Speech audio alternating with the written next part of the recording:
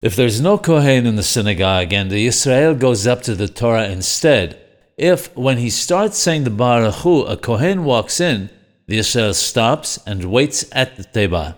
They then call up the Kohen, followed by Levi, and then call up the Yisrael again for the third Choma, the third Aliyah.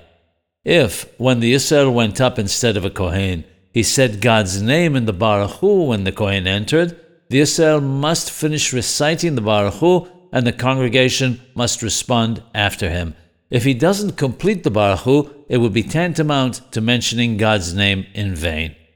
Even though the Yisrael said the whole Barkhu, the Kohen must say it over again.